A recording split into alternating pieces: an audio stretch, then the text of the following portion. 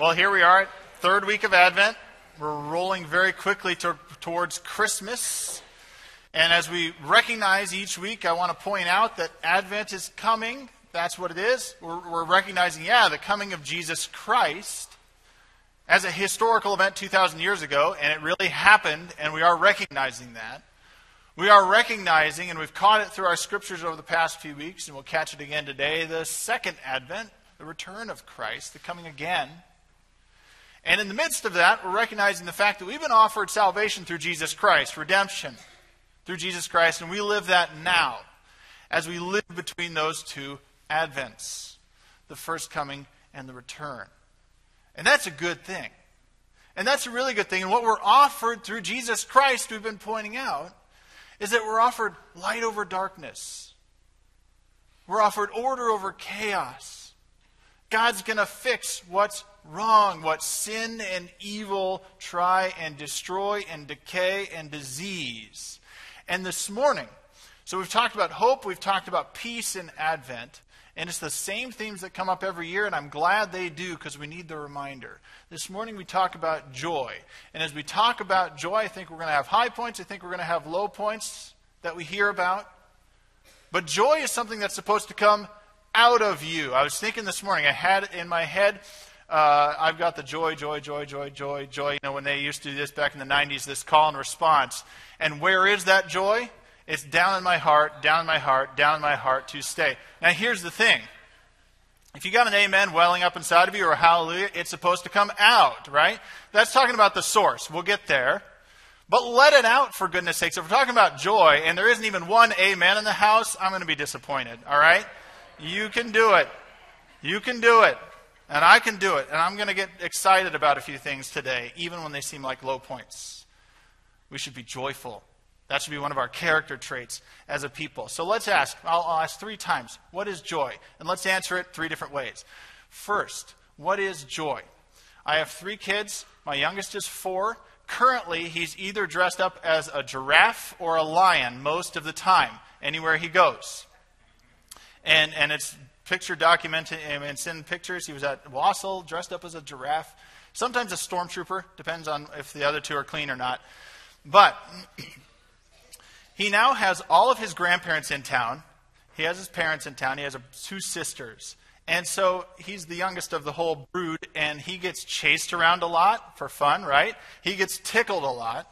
And of course, you and I know how when kids get chased and tickled, I mean, they love this, right? How do they do it? They're like, okay, this is kind of fun. No! It comes, I think you couldn't even hold it in if you tried to hold in the emotion. They love it. It's going to come out. That's how joy is supposed to work out. It's supposed to come out of us. I'll give you another example because I think it's worth it. Stephanie and I, when we lived up in British Columbia years ago, we used to go to the off-leash dog beach. Say that 5 times fast. And when we go down there are 2 rules on the 2 top rules for the people that brought their dogs on the big board listed on there were ridiculous rules. No barking and no digging. You're at a dog beach. For goodness sakes, both of those happen at all times, right? That you couldn't stop it if you tried. You couldn't stop my son from laughing if you tickle him if you tried. If you chase him, there's going to be glee and joy. It comes out of us. So let it come out of us as we talk about joy. But now we get into sort of a dark moment as we go to the text, because we're going to talk about Isaiah 35. I'm going to read the whole chapter for you this morning. Right? If that sounds daunting, just think of it as verses 1 through 10. But if you look at Isaiah 34, which we're not going to look at, you could look at it this afternoon, you'll see basically kind of a mirror opposite of what happens in Isaiah 35. It's a dark moment. Judah, this southern kingdom that Isaiah is prophesying to, has been going through a very dark period in their history. And they get this glimmer of hope again. They've been getting these moments where Isaiah prophesies. He tells the word of the Lord to the people, and he's telling them, this is what's going to happen. But there's a lot of if-then statements about it, as there always are in prophecy. This is God's future. This clearly is not just an if. This is a when this happens. But are you in is kind of the if part of it that's constantly being given to Judah. Look, you guys have been disobedient. You've got superpowers all around trying to attack you, trying to get in. God is withholding some of those powers. But are you in with God or not? Because here's the future. Here's what's coming. Here's what God's bringing. And so we get that in Isaiah 35. And we're going to use this as our anchor text this morning. Going to bring in a couple other passages, but we'll anchor ourselves here in Isaiah 35 because it's pointing to something. It says, the desert and the parched land will be glad. The wilderness will rejoice and blossom.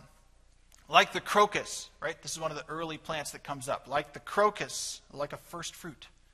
It will burst into bloom. It will rejoice greatly and shout for joy. The glory of Lebanon will be given to it, the splendor of Carmel and Sharon. They will see the glory of the Lord, the splendor of our God. Now, those are areas that were either had very tall trees that were very prosperous trees for the people, or they were areas that were lush or full of vegetation. The desert is going to look like those areas. Strengthen the feeble hands, verse 3 says, steady the knees that give way. Say to those with fearful hearts, be strong. Do not fear, your God will come. He will come with vengeance. With divine retribution, he will come to save you. Then the eyes of the blind will be opened and the ears of the deaf unstopped. Then the lame will leap like a deer and the mute tongue shout for joy. Water will gush forth in the wilderness and streams in the desert. The burning sand will become a pool, the thirsty ground bubbling springs. In the haunts where jackals once lay, grass and reeds and papyrus will grow. Water-loving plants will grow in the desert. And a highway will be there. It will be called the way of holiness. It will be for those who walk on that way. The unclean will not journey on it. Wicked fools will not go about on it. No lion will be there, nor any ravenous beast. They will not be found there. But only the redeemed will walk there, and those the Lord has rescued will return. They will enter Zion with singing. Everlasting joy will crown their heads. Gladness and joy will overtake them, and sorrow and sighing will flee away.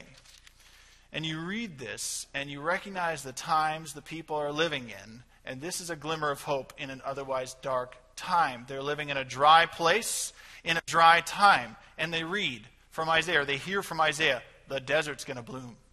There's going to be water, just like, and when they hear that streams in the desert part, just like God gave us water when we were after the Exodus, out in the wilderness, so it's going to be only better, only more. So much that papyrus is going to grow there, for goodness sakes. It's going to be so water-filled. It's going to be lush, unlike it is now. They live in scary times, too. So they get this encouragement to have courage. And as we'll talk about joy, your strength comes from the Lord. Your joy comes from the Lord. That's where you're supposed to look as you live in these dark times. And they live in broken and unhealthy times. But restoration is coming. Healing is coming. That's the promise that they're being delivered. Yet how can they have any joy? How can they, if the times are dark, how can they have joy? Clearly, it's pointing forward. This is all taking place roughly the 700s, about 701 BC is what scholars would peg around the time of this. They were threatened by the giant Assyrian superpower. Now that's backed off, but now if you read past verse 30 or chapter 35, you'll discover, that's a threat again. So it's probably looming for them again. But it doesn't seem to point to that day in this passage. It seems to point beyond that.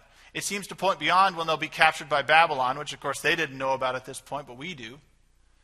It seems to point beyond just the return, the trickle back of some people to the land after their captivity by Babylon under the Persians. It seems to point to something farther down the road. Yeah, there could be hope for those moments, but it seems to point to something way further. And we would peg that as the promise that we get through Jesus Christ, both for the first and the second advent. What is to come through Jesus, what we are delivered through Jesus, the fact that we can participate in some of the peace and the joy that we're given through Jesus even now. But then the day will come when those dry places will be blooming, will be lush, and it'll be safe. The kingdom that's coming is what we're being pointed towards. But we can still ask, right? They live in dark times. They get this glimmer of hope.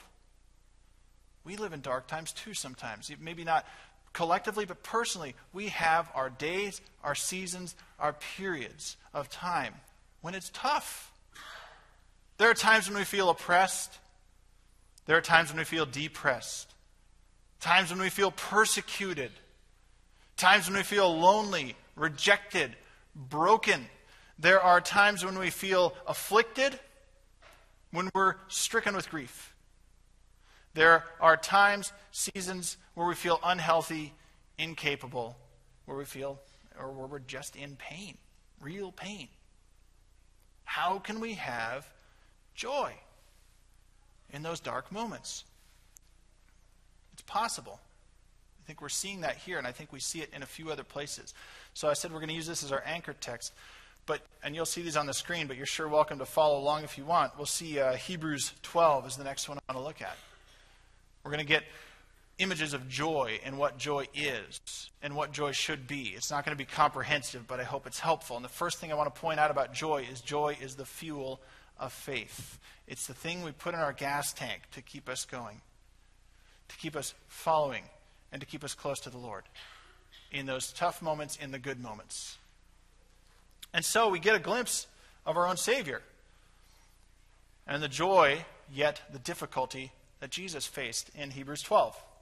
After the author of Hebrews has just given us all these great people from the past, from the history of Israel who showed great faith, then the author says in chapter 12, verse 1, "Therefore, since we are surrounded by such a great cloud of witnesses, let us throw off everything that hinders and the sin that so easily entangles.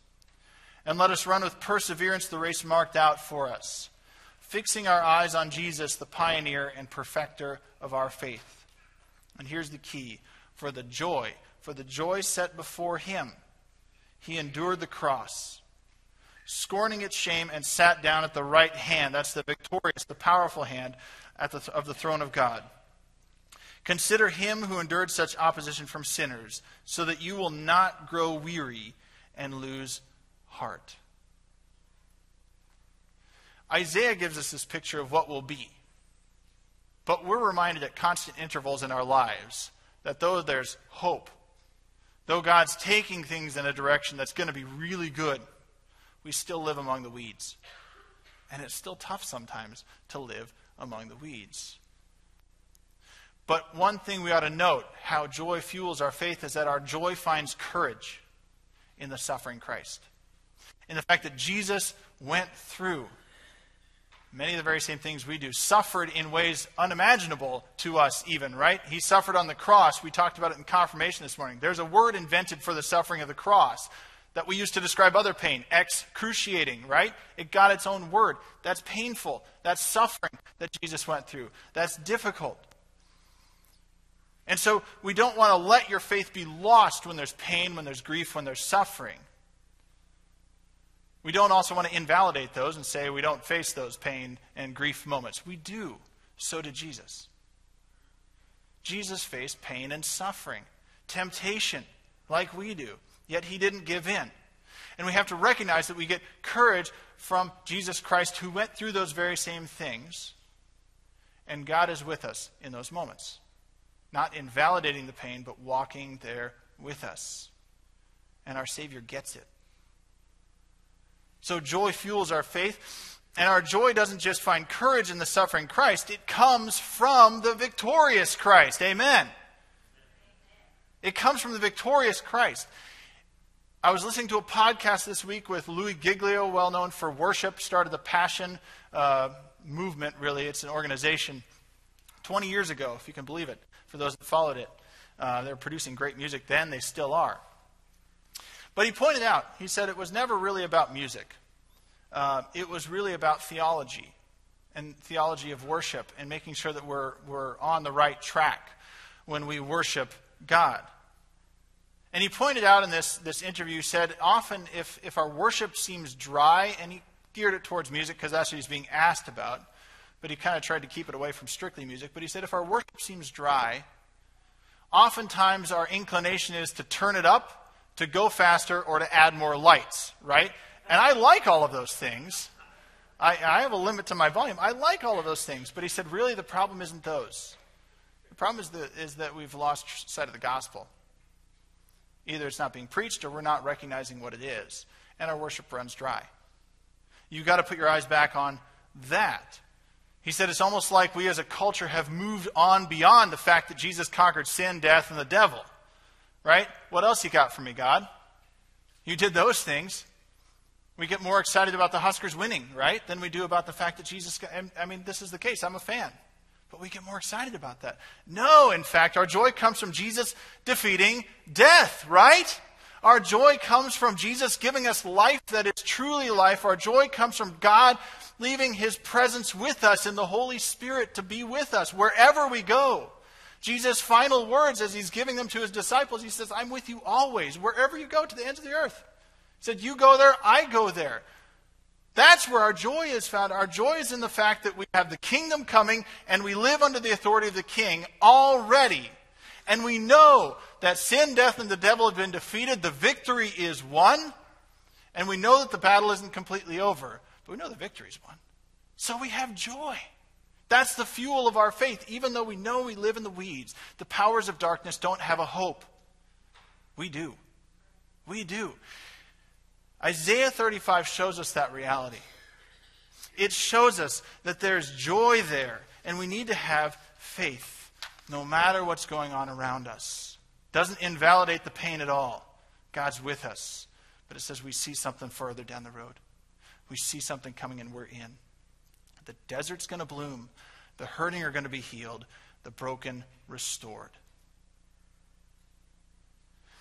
When I was reading this, and whenever I've read Isaiah 35, and I read about the blind being able to see again, the deaf, their ears being unstopped, particularly those who are lame leaping for joy, it's a big deal. I love hearing that. I was reading an article, or rereading at least the first part of an article this week by John Weborg, who's a scholar within the Covenant. Very fine scholar. And writes at the beginning of this article on a theology of really disabilities. What's it like to live with disabilities, and what is a theological sort of understanding of that? At the very beginning, he tells a story, or recounts a story of a woman who had lost basically the use of her bottom half of her body later in life. That had resulted in job loss, also marriage, brokenness, and a divorce. And things just seemed to go south. But she had a strong, persistent faith throughout that. And he writes that her comment to him as he was putting this article together was, in her brokenness, I have an Easter faith being lived in a Good Friday body. And that'll preach, won't it? I have an Easter faith living in a Good Friday body. We know things aren't right in the world that we live in. We know things are broken, yet we know that God is restoring those things. We know that God is in the business of putting the broken things back together. And so I read a passage to get personal about it. I read a passage like, the lame being able to walk, jump. And I am not depressed, disappointed. I'm excited. As a father of somebody with physical disabilities who has a difficult time even running or jumping, I hear that and I hear restoration. Maybe to put it in different terms. I was going to try not to cry on that one, sorry. But if you remember one of our others, a friend, a beloved part of our congregation who passed away a couple years ago, Cheryl Womberg, who dealt with physical disabilities her entire life. Loved baseball, could never play it, right? At her funeral, there was a story told of her dad shortly before she passed on. Her dad saying, Cheryl, when I finally get up there to join you, can you get 2 baseball gloves and a ball? And she's thinking, yeah, who do you want to play ball with, Dad? There are going to be all kinds of great players up there. That'd be wonderful. I'll get it for you. And he's like, I want to play with you. God's in the business of restoring what's broken. Yeah, we live in the weeds right now, but our joy comes from what's coming. It comes from what God is doing. So what is joy? It's that restoration that God's bringing, and it fuels our faith. Second thing I want to say about joy is that joy sustains our hope. You might say that seems like a very redundant point, and I'm fine with that. But let's go to Nehemiah 8:10. Where you have a people who've just reread the law. Ezra read the law to them, and they're rather concerned because they weren't following the law. They didn't know to follow it. And Nehemiah gives them this word of encouragement. He says, go and enjoy choice food, sweet drinks, and send some to those who have nothing prepared. This day is holy to our Lord. You guys have heard it. Now you're going to respond. You are responding. But he says this, do not grieve, for the joy of the Lord is your strength. And that's where our strength is from. So we sing that, I've got the joy, joy, joy, joy, joy, down in my heart, right? Down in my heart. That's good. That's the source. Now let it out. That's what we're supposed to do. But it's the joy of the Lord that gets in there, that gives us the strength. And let's just point out that joy does not mean that we live this life without scars. We've got them. All of us have them.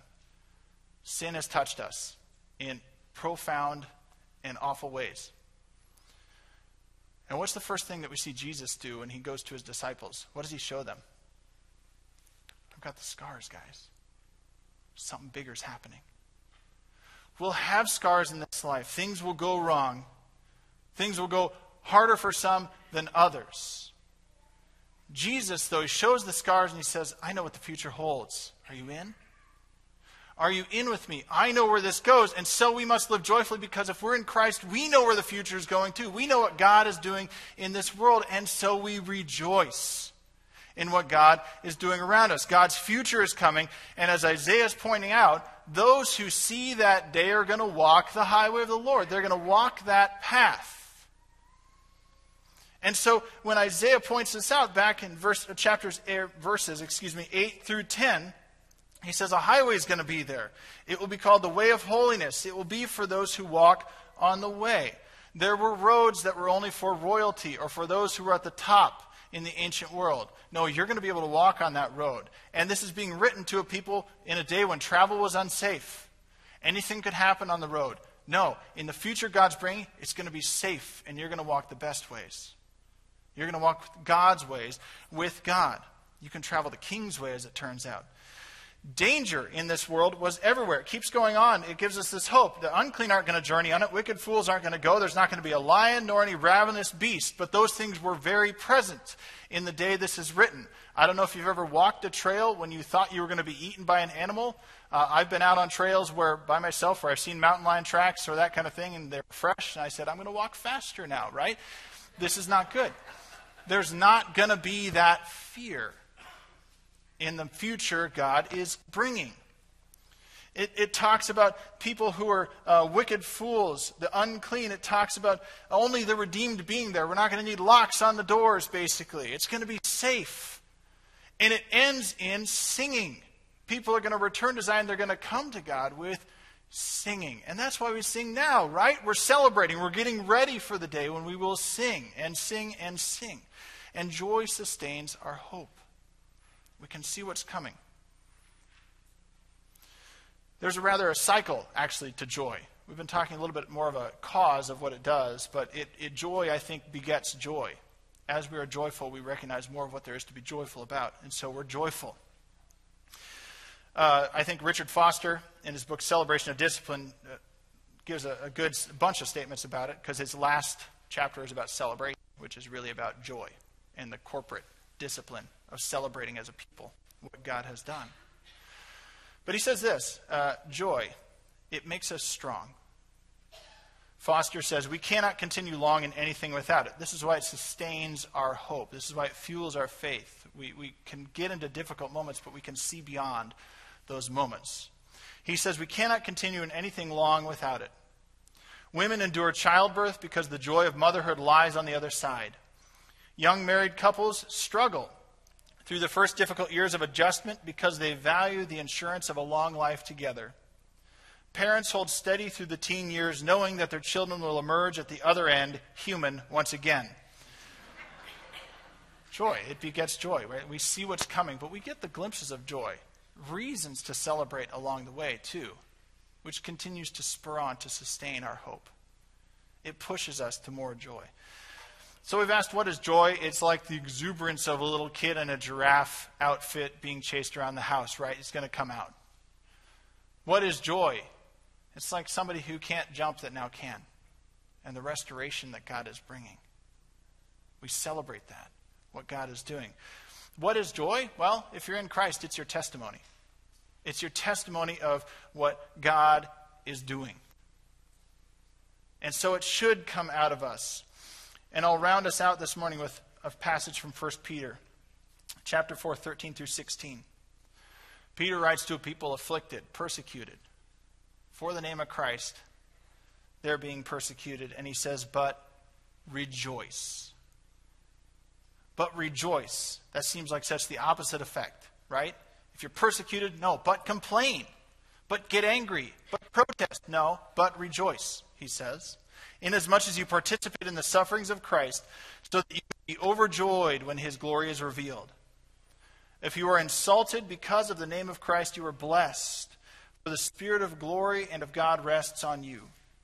If you suffer, it should not be as a murderer or a thief or any other kind of criminal, or even as a meddler. However, if you suffer as Christians, do not be ashamed, but praise God that you bear that name. And so we get these instructions from Hebrews, from Isaiah, from Peter. Actually, in fact, Isaiah over and over talks us and encourages, walk the highway of the Lord. Walk in close communion with God. God has given you the way. Walk that way. You will not go wrong. We get the encouragement to be one with Christ in passages like 1 Peter and in Hebrews. Christ suffered. You will too in this life, but stay close to the one who gets it. Stay close to the one who's taking you in the right direction in all of that, who will sustain you and fuel you along the way, even when things get rough. And live your hope despite the brokenness of the world that we live in. Live it out. Be a testimony to the fact that God's got the victory in Jesus Christ. And that's the reality we're living in. The kingdom is coming. We're bringing more of that to the world by our testimony of what Christ is doing, that others would join in with that. Last comment I'll make on joy. You wouldn't know this about me, except I'm now telling you, that I generally, when I write or text or put anything on social media or anything, I rarely ever use exclamation points. I want them to be exactly what they're for. When there's an exclamation, right? We're in a world of overuse of exclamation points, so I rarely use them. If I say happy birthday to you on Facebook, you will notice I'm super generous and I give you 2 exclamation points. That's a huge deal for me. And I've discovered emojis are useful as well, and I used to not work with them in the past. And I'm really an annoying texter to people because I use full sentences. I don't do text speak, I'm sorry. But, exclamation point. If you notice the title of the sermon, I was super generous. Joy. 3 exclamation points. Joy, joy, joy. That's what should be there. Joy. Joy, brothers and sisters, is the exclamation point on our faith in Christ. Joy, as you read about it in Scripture, is not something that just sits inside. We're a people of deep thought, and so we leave those thoughts inside sometimes. Boy, I had this great inner feeling of joy. I'm an introvert. I can do the same thing. I think I said it, and I didn't actually say it, right? We can do that with joy. Boy, that was just such a good feeling. No, that's not joy at that point. Joy is supposed to come out of you. Joy is supposed to be audible, visible, tangible in some way. I am excited about what Jesus Christ has done in my life. It should come out of us in some way. We are a testimony to the work that God is doing in the world. That's joy. We should be characterized by that. Let's go ahead and pray, and then we're going to sing a song of joy at the end.